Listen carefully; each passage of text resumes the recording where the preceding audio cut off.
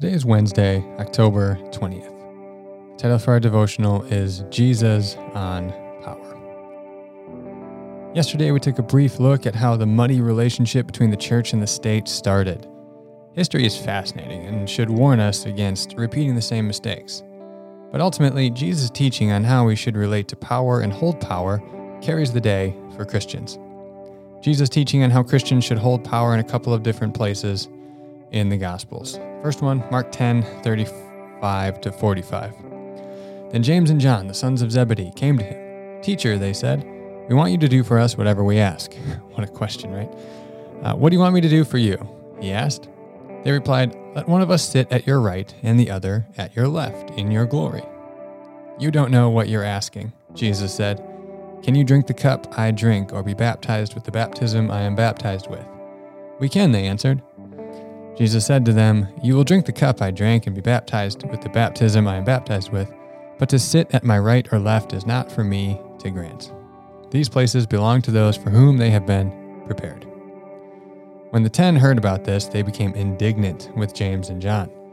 Jesus called them together and said, "You know that those who are regarded as rulers of the Gentiles lord it over them, and their high officials exercise authority over them.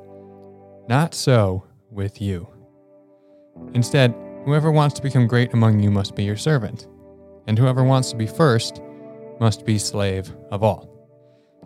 For even the Son of Man did not come to be served, but to serve, and to give his life as a ransom for many."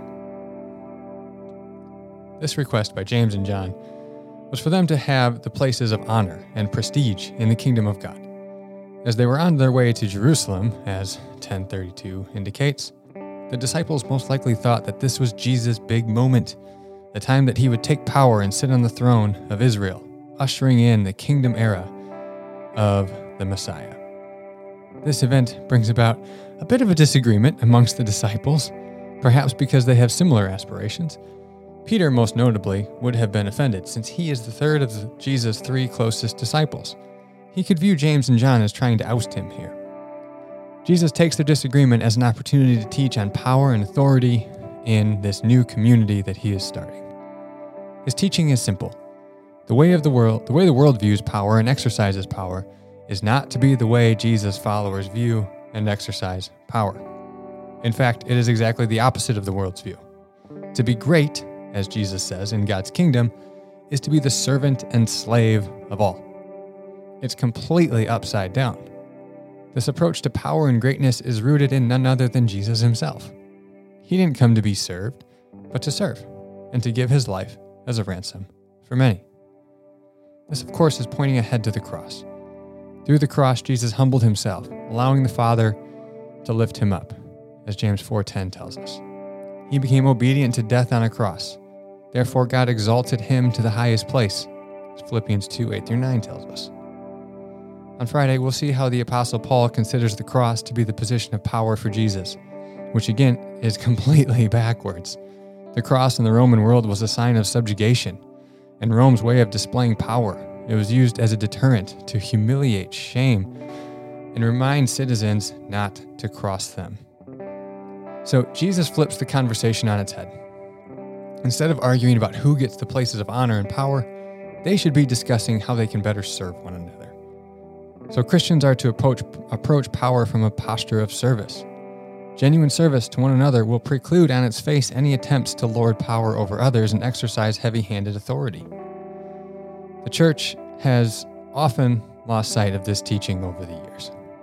That quote that we shared yesterday from Pope Gregory VII illustrates how far the church had strayed from this teaching. The argument over whether the church or the state held more authority sounds awfully similar in nature to the brothers' request to sit at Jesus' right and left. And I think Jesus' response would pretty much be the same. In our world today, we must be careful that our desire to have people in office or, quote, in the room where it happens, that is in close proximity to power, is not another iteration of grant that we may sit at your right and left.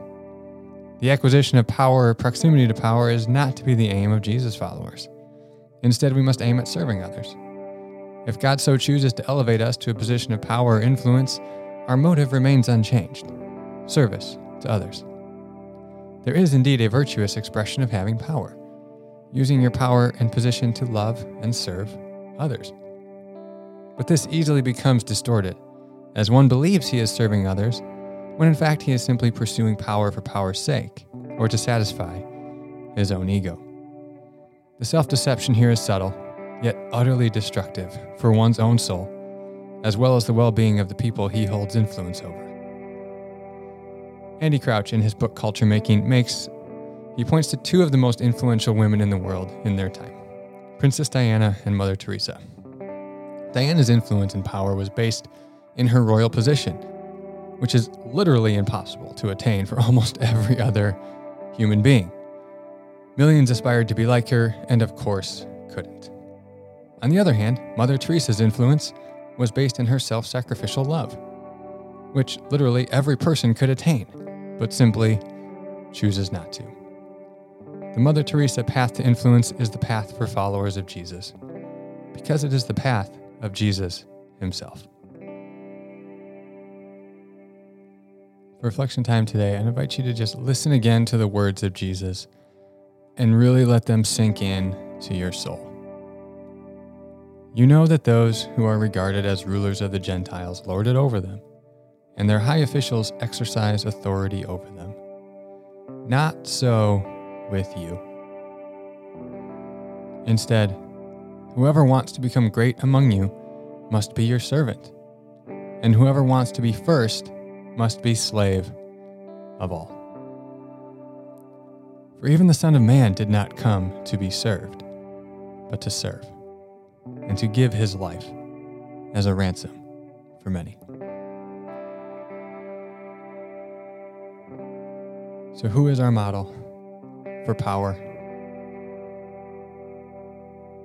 Is it how the Gentiles rule and lord it over others and how their officials exercise authority over others?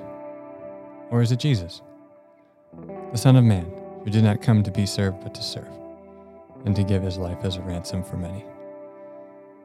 Just as Jesus said, whoever wants to be great among you must be your servant, and whoever wants to be first must be slave of all. Go and do likewise.